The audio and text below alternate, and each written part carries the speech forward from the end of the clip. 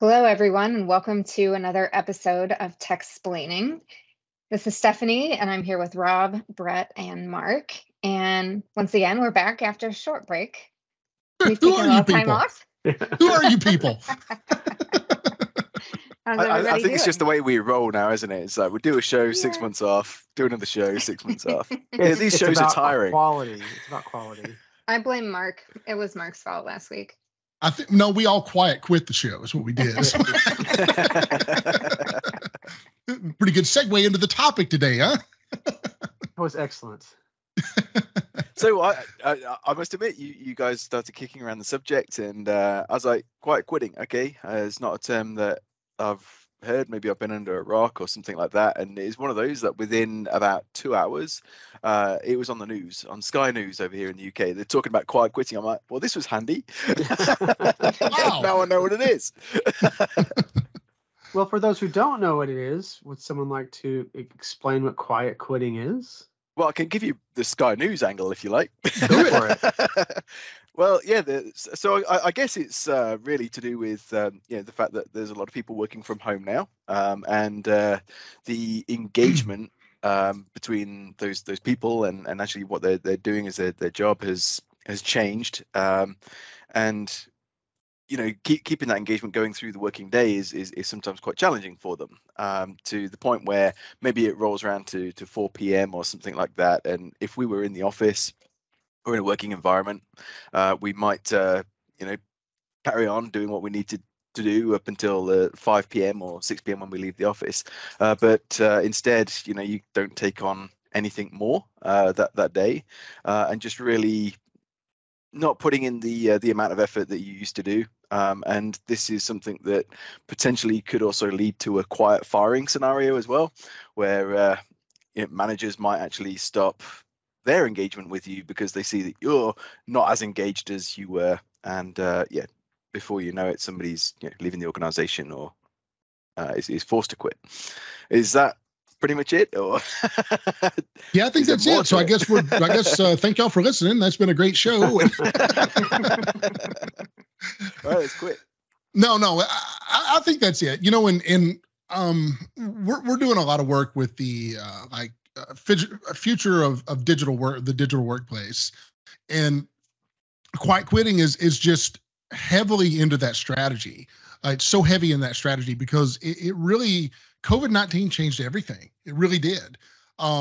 People are putting more emphasis on lifestyle rather than work life.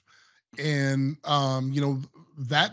it's not necessarily, I wouldn't say it's a thing of quiet quitting. It's just, I think we were working people too hard, and it's just kind of truing up that spirit of work, to where you do have more balance in your life. Right. And you're not working 25 or 26 hours a day, overnight and into that constantly. You really are able to see the light and say, you know what, I need to step back, and I need to take a break, and I need to rest and rejuvenate my spirit.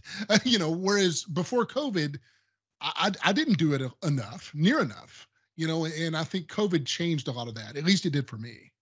Well, and I think there's another aspect to quiet quitting, though, and that's the people who are kind of disgruntled about everything. And they're like, well, I've got, they know they have other options because of the Great Resignation and all the hiring that went on. So they don't have to work as hard. What is the impact? They can't replace me right now because nobody can hire anybody right now. And so I think there's a lot of that kind of settled in there too. So that, I've worked hard today. It's 4 o'clock. I'm just going to, take off because they feel like that they can. So I think beyond the fact that a lot of people are finding that work-life balance, finally, there's another subset that are like a little disgruntled, and they're like, I'm willing to give what I'm willing to give, type of mindset. I put a thing out on Facebook the other day about, can you tell me a time of when you've had to work multiple hours a day, maybe sleep at the office, go buy a sleeping bag or whatever. And I got a lot of feedback on that. And it was really kind of relating to the show, in that almost universally, everybody that responded was like, yeah, I've had to do that, man. It sucked. And I will never, ever, ever do that again. Because it really is, I don't know if that would have been the answer pre-COVID. I think it was just like, that's just the lifestyle. That's just what we do. And now post-COVID, it's like, not only will I never do that again, I'll never work for an organization that makes their people do that again, right? So I think from a like transformation perspective, there is a leadership component to this too, because I don't know that you can manage people the way you could before. People, especially the millennials and Gen Zs specifically.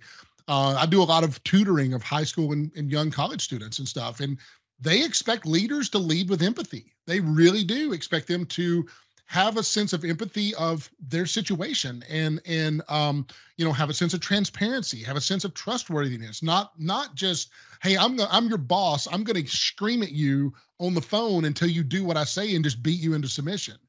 I believe that those days are over.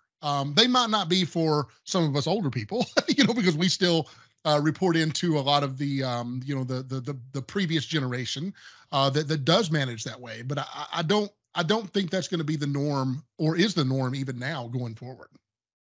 Well, I have an opinion about that. I think that we're in a weird time in history now where there is like the Great Resignation, I think, did a lot to change people's mindsets about how they address work. And almost, I know I hate to use the word entitled, but almost like a certain entitlement about what they expect from work. And I think if we do roll into a recession, that's a hard recession, we're going to find a balance, and it's going to start to balance that out a little bit. Because you know what? Sometimes you do have to put in the extra hours. It's part of life. I mean, I think you can do it in a kind way and not be expected all the time, but sometimes it's required. And I think that if you're like, well, I'm never going to work for a company that requires that, then you may be in for a rude awakening. No. That's not it. That's kind of what I'm saying, but not entirely, because I think my point is that, you have to trust your leaders, right? They have to be open and transparent with you, so that when they do ask you to do that, sometimes they're going to ask you to do that. Hey, we've got a deployment. We need to work the weekend or whatever. You've got to get it done. We've got to get it done as a team. If that's the norm and you're working every weekend, where many people did in the past, right? I think that's where it goes off the rails. I think if it's not the norm and your leader says, we need to do this, and you trust that they've done everything they can to prevent this and all of that, the buy-in is a lot better. And I think the commitment will be a lot stronger, as opposed to it being, well, it's another weekend, we got to work or whatever. Because I mean, I've been locked in a room for weeks on end, right? Weeks on end for things that have gone wrong or deployments or whatever it may be. And that's just no way to live. It really isn't. And that was the norm, but if it's not the norm, I think it's easier to get the commitment. And I think you'll have strong commitment from people that do it when they needed to. They have to understand that what they're doing, though, adds value to the world. I mean, it's not just, hey, somebody messed this up, we all got to work the weekend or whatever. No, you have to have that kind of culture of purpose, right? And what you're doing contributes to the overall, whether it's the strategy of the organization, it makes the world better. I don't know what that is, but that's another key thing that I think that people look for, is that if I'm doing this and it's really going to change lives, it's going to impact people, it's easier for me to justify in my head, yeah, you know what, I'm going to spend the time away from my family for 2 weeks in a row to get this done. Okay. No, I think you've nailed it there. And then, so one of the exercises that we've been working on over the last year or so is actually looking at all of the team members' values, their personal values, and how they align with the organizational values and so on as well. Even to the point where we're creating affirmations and so on for each individual, and looking at creating goals that actually align with all of that, so that the goals that they're creating for themselves. It could be a personal goal, it could be a professional goal. It doesn't matter. It's just getting people into that mindset. And what I think we've seen as a result is everybody's slowed down, but in a good way, and including myself. I'm not the idiot running from meeting to meeting or from conference to conference now. I don't. That drive is really changed, but I feel like I'm doing more by doing less, if that makes sense. And I think we're seeing the same thing with the team as well. They're they're actually achieving some great things, but they're not working ridiculous hours like they used to. So I think we have a problem on the other side occasionally. We have slowed down. To some level, I think we've slowed down too much, and I think it's hurting our careers. And let me explain myself, because I absolutely believe in boundaries, and I believe that we were all burnt out. Me personally, I slept for 5 weeks when COVID, like right after COVID hit. Like I slept hard, right? I was overextended. I know that, but what I'm seeing now is like a complete refusal to go back to the way things were, which again, I understand. But you may, as a leader, at least in our, let's just give the example, we're all in tech, as a leader in the tech industry, for you to just draw a line and say, I will never work after 5 o'clock. This is my time with my family. When you use words like never, what does that mean? It means you're going to limit yourself. What if you're part of a global organization and you have the opportunity to work with someone in another country, right? Then you're saying, I prioritize my family over that opportunity to work with someone in another country, which is fine. If that's what's important to you, that's fine. But what we also sometimes see is that same person will come back and be like angry because they didn't get the promotion. And what you have to keep in mind is that if you're the one who's not extending and doing the extra mile, sometimes you are going to lose that opportunity for a promotion because somebody else has. And I think we forget that level of competition can still be present. And you could argue, well, I shouldn't have to work after hours to get a promotion. No, but in a highly competitive environment, if someone else is and they're willing to do those things, are they still going to be the one promoted? There's a good chance they are. Same thing for going into the office. Do you have to go into the office? No. But I can tell you, when I've gone into the office, last week I went into the office, didn't have to. We had an event that was hybrid. I could have joined the event from home. But do you know that my regional general manager and another one of my executive leadership was in the office that day? And do you know that I got to have some dedicated time with both of them, both in the office and at the happy hour that followed that?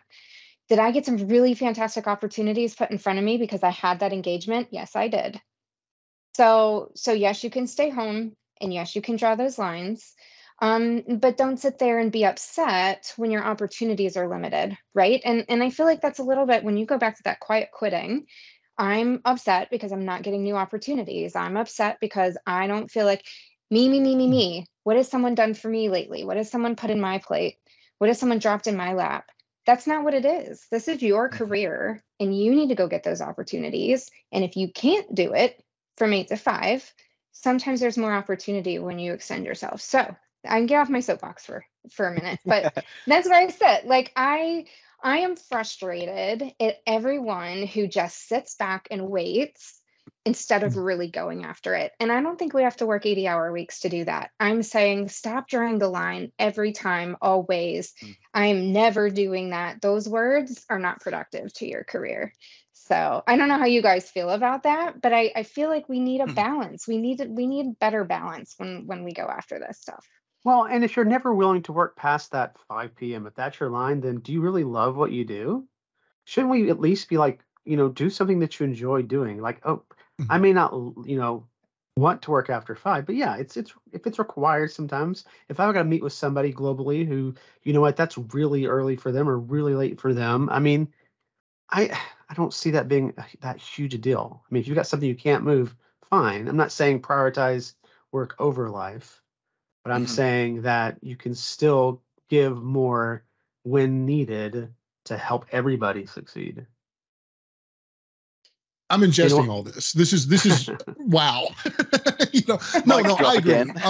There is. Yeah. So I've got a couple things, right? So I'm in a different work situation, probably more similar now to Mark and Steph right now. But I work in a global organization, and like I live in Nashville. If I go to the office in Nashville, there's not one person on my team that's in Nashville in the office or in Nashville, period.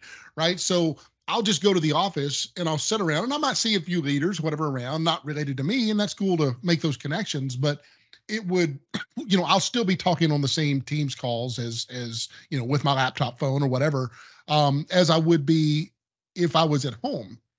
So there is some, I think we've mitigated the issue of like proximity bias, right? To where, people that are there, and people that go to the office and are around people that, tend to get more, more work thrown their way, more whatever. I don't think we have an issue with that. And I think a lot of that comes down to tooling, right? We've had, since I joined the organization that I work for now, we've had kind of an anytime, anywhere work mentality since 2006, right? Since well before, any of this stuff was a thing. And people feeling empowered and compelled to work, whether it's in the office, it's hybrid, or it's on the go. I find myself working a lot on the go, is something that I do, that a lot of my team, or all my team does really. And we don't really think of it as, okay, I'm missing family time, or I'm missing this or that. I'll never work past 5. That's not really a thing where I work. But I could see where that stance could be taken on a pretty hard, like, hey, it's 5 o'clock, I'm going home. I've clocked in my time, I'm done. We are not seeing that here internally with us. And I think it is because of the tooling, because of the intense shift to, we don't care where you work. And we're not paying you for where you work. We're paying you for the work that you do. So that's a key leadership strategy, right? That we force from the top down to where it's, people, it doesn't matter if you're at the beach, I don't care, just get your job done. If it takes you 40 hours, that's great. If it takes you 60 hours or 10 hours, I don't care. Go do and be the best authentic self, your authentic self that you can be. And as long as you bring that, which many, almost everybody does, we as a team and as a firm will be successful. Mm-hmm. So just a kind of a counterpoint. I'm not disagreeing with what you say, but it's just a counterpoint that my experience is not that. I don't think I've ever had somebody go, hey, it's 5 o'clock. I'm not, don't call me, I'm out.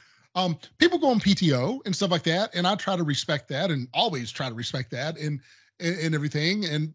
But if they answer an email or IM, and I didn't know they're on PTO, then yeah, I'll respond. It's I don't know if that's wrong. Probably is, but but I don't know. I just wanted to put a counterpoint out there to say it's it probably just depends on the organization, how it's structured, the strategy you have in place to support your people inside and outside of working hours. I still think that anytime that you can be in person, more gets done. And you're missing those water cooler conversations. And we have not figured that out from a digital perspective. We were trying to explain this to one of our new people. He's new to the US and trying to meet people and on one singular project all the time. And, he was just wanting to network and get to know people, and hardly anybody showed up this was a while ago, a different event, and maybe 4 people showed up, and he was really bummed. He's like, how do I get to know people? And we were kind of explaining to him, like, hey, you have to make an effort and reach out and schedule time, block time and say, hey, I'm so and so, I'm just trying to get to know people, I'd like some time on your calendar, can we meet? You have to make this very purposeful time to go network with people and to make connections that you don't have naturally. So I think sometimes in a really large organization, those that have been around for a really long time forget that the new people don't know anyone, and they don't know how to meet people. And our young people, I worry that we're not doing enough for them. And this is part of potentially why they're quiet quitting. There's no loyalty there, because they come in, they do a job, and they're done. There's no loyalty to anybody. They don't know enough people. They don't have a network of people to lean on when they're frustrated and to ask questions. And we're not necessarily of the mindset that we need to teach them how to do this, because those that know don't necessarily engage with those people and don't have that feedback from them. The number one request, everybody wants more mentorship. right? Everybody does. Everybody wants more of that. And how do you do that as a new person who doesn't know who you're quote unquote allowed to reach out to? Turns out you can reach out to anybody you want to, but you may not feel empowered to do that as a young person. So I guess I question, yeah, it may feel like it's fair and it may feel like everybody has opportunity, but you don't know who's at home by themselves, sitting essentially in a virtual corner, not networking because they've not been there long enough, or maybe don't have the experience in the industry long enough to know what's possible and what they need to be doing. So I don't know. I'm a big proponent of at least hybrid. And I think that you can make it valuable. Like you said, Rob, nobody's in the office right now. It's not worth your time. Microsoft, what is it? Microsoft Places that's coming to kind of help us figure out like who's in the office, who needs to be in the office together. I think that stuff's going to end up being really valuable, because how else do you coordinate that? Like, I'm begging people to come in the office. Please come in. I want to hang out with you. I want to get to know you. I don't know. I'm ranting again, but I feel like there's so much lost, and I feel like those of us that have been around for a while forget what it's like to be new and to be young and to need some of those additional soft skills that we've picked up just by being around in the office, that people don't have that opportunity anymore. But we're still going to figure that out, because because of this whole remote work, they've expanded where you can live and work. I don't live anywhere near an office. If I wanted to go into an office, I'm like a 6-hour drive away, right? So it's for some people, it's simply, I agree it's important, but I don't think the answer is, well, you got to be in the office some. I still think we have to figure that out, because it's not an option for everybody. But wouldn't it be valuable to have an event that they fly you in for? Like, we used to do training all in one place. They don't do that anymore. That would be one way you could have met people. To pick up on that point, so we've had, obviously a much smaller organization, but during the pandemic, we had 2 new hires, and both of them were relatively disengaged, just as you've explained. That transformed completely for one of them, because we brought them over to the UK. They were in a different country, brought them to the UK, and they met with everybody, they hung out with everyone, and not just during that time, but afterwards. The engagement has really increased, and there's so much respect for that person than what it used to be before that trip happened. And with the other person, I think we need to do the same thing, because at the moment that it doesn't feel right. Mark is our resident Oculus Pro user expert here. Does the metaverse play a role here? I mean, I think it's yet to be seen, because I've had experiences, in VR where it did feel more like community. I think I've shared the story before about attending a keynote with John White in AltSpace VR, where we were both standing in the same room and like reacting and looking at each other, and that was cool. But I already had that relationship with him, so it wasn't actually me staring at an avatar. It was, I know this guy. He may be in Canada, but it's still really cool to interact with him. But I'm seeing like the new stuff they're coming out with, like with the avatars and stuff for teams. It's like, is that going to help or hurt? Because it allows you to be even more disconnected from engaging with people, because now you're not on camera, your avatar's on camera. So I don't think. And your avatar does not look like you. It's the best I can do right now. They don't make things that are that good looking in VR yet. So. Yeah, I think we're a couple of years out for that being a thing. I don't know that Meta knows what the metaverse is at this point. I think if you talk to 10 different employees at Meta, you would get 10 different answers what the strategy is there. It is cool. Some of the meeting stuff they've got with the whiteboarding and all that, really, really, really cool stuff. But I don't know. I'm kind of in the Stephanie camp, is that you're never going to be able to replace the tactile, feeling you get of sitting in the room with somebody, or going to eat lunch or dinner, or whatever, that soft skills, or that just need for human connection for that. And Mark just threw up his avatar, and that is hysterical. But yeah, so I mean, I don't know. I don't know that the technology's there yet to Mark, you're killing me. with his avatar. But yeah, so I mean, I don't know that the technology's there. It's rapidly evolving, though. It really, really is. But I'm in Stephanie's camp on that point. Yeah, I've been at home for so long. I mean, I really need to be around people right now. I mean, I need to be in the room with people or having at a bar or whatever it may be, just, it's been a long time. I'm not ashamed to beg. Like, I take every single opportunity I can to get out. And I can sympathize with Mark and being further away. I guess what disappoints me is that across the board, we see a lot of people not wanting to spend money on travel because it saves on budget. And I guess my question is, I understand that, but there is also a cost to attrition in our quiet quitters, and we need to balance those that don't have as many, like Mark, they don't have as many opportunities to engage. Mark's okay because he can go visit clients, right? But are there people within our organizations that maybe need some of that face time, like Brett was talking about, that would really be a game changer for them and for the organization? If you're investing on bringing someone on board, can they come in at least once? So once they've been hired, bring them in, onboard them in person, do something, get the team together, whatever. I think there's a tremendous amount of value in that. And surely, Brett, your experience has been kind of in alignment with that. Yeah, absolutely. And it wasn't just a case of working at the office. We spent, I think it was like 3 weeks in total hanging out. Come and join us with our family. We went on a trip to London and so on. So there was some great getting to know each other, not just with me, but with the rest of the staff too. So. Well, and the other thing that's really happened with this remote workforce is you're constantly in back to back meetings. Mm-hmm. And so there is no opportunity for water cooler chat. And in fact, when a meeting starts and it's all just chit chat about not what the meeting's about, it's almost frustrating. Like, I've got a lot of meetings I can get to. I don't need small talk. Let's actually get to what the meeting's about. It's this is where things like Viva Insights can actually help you.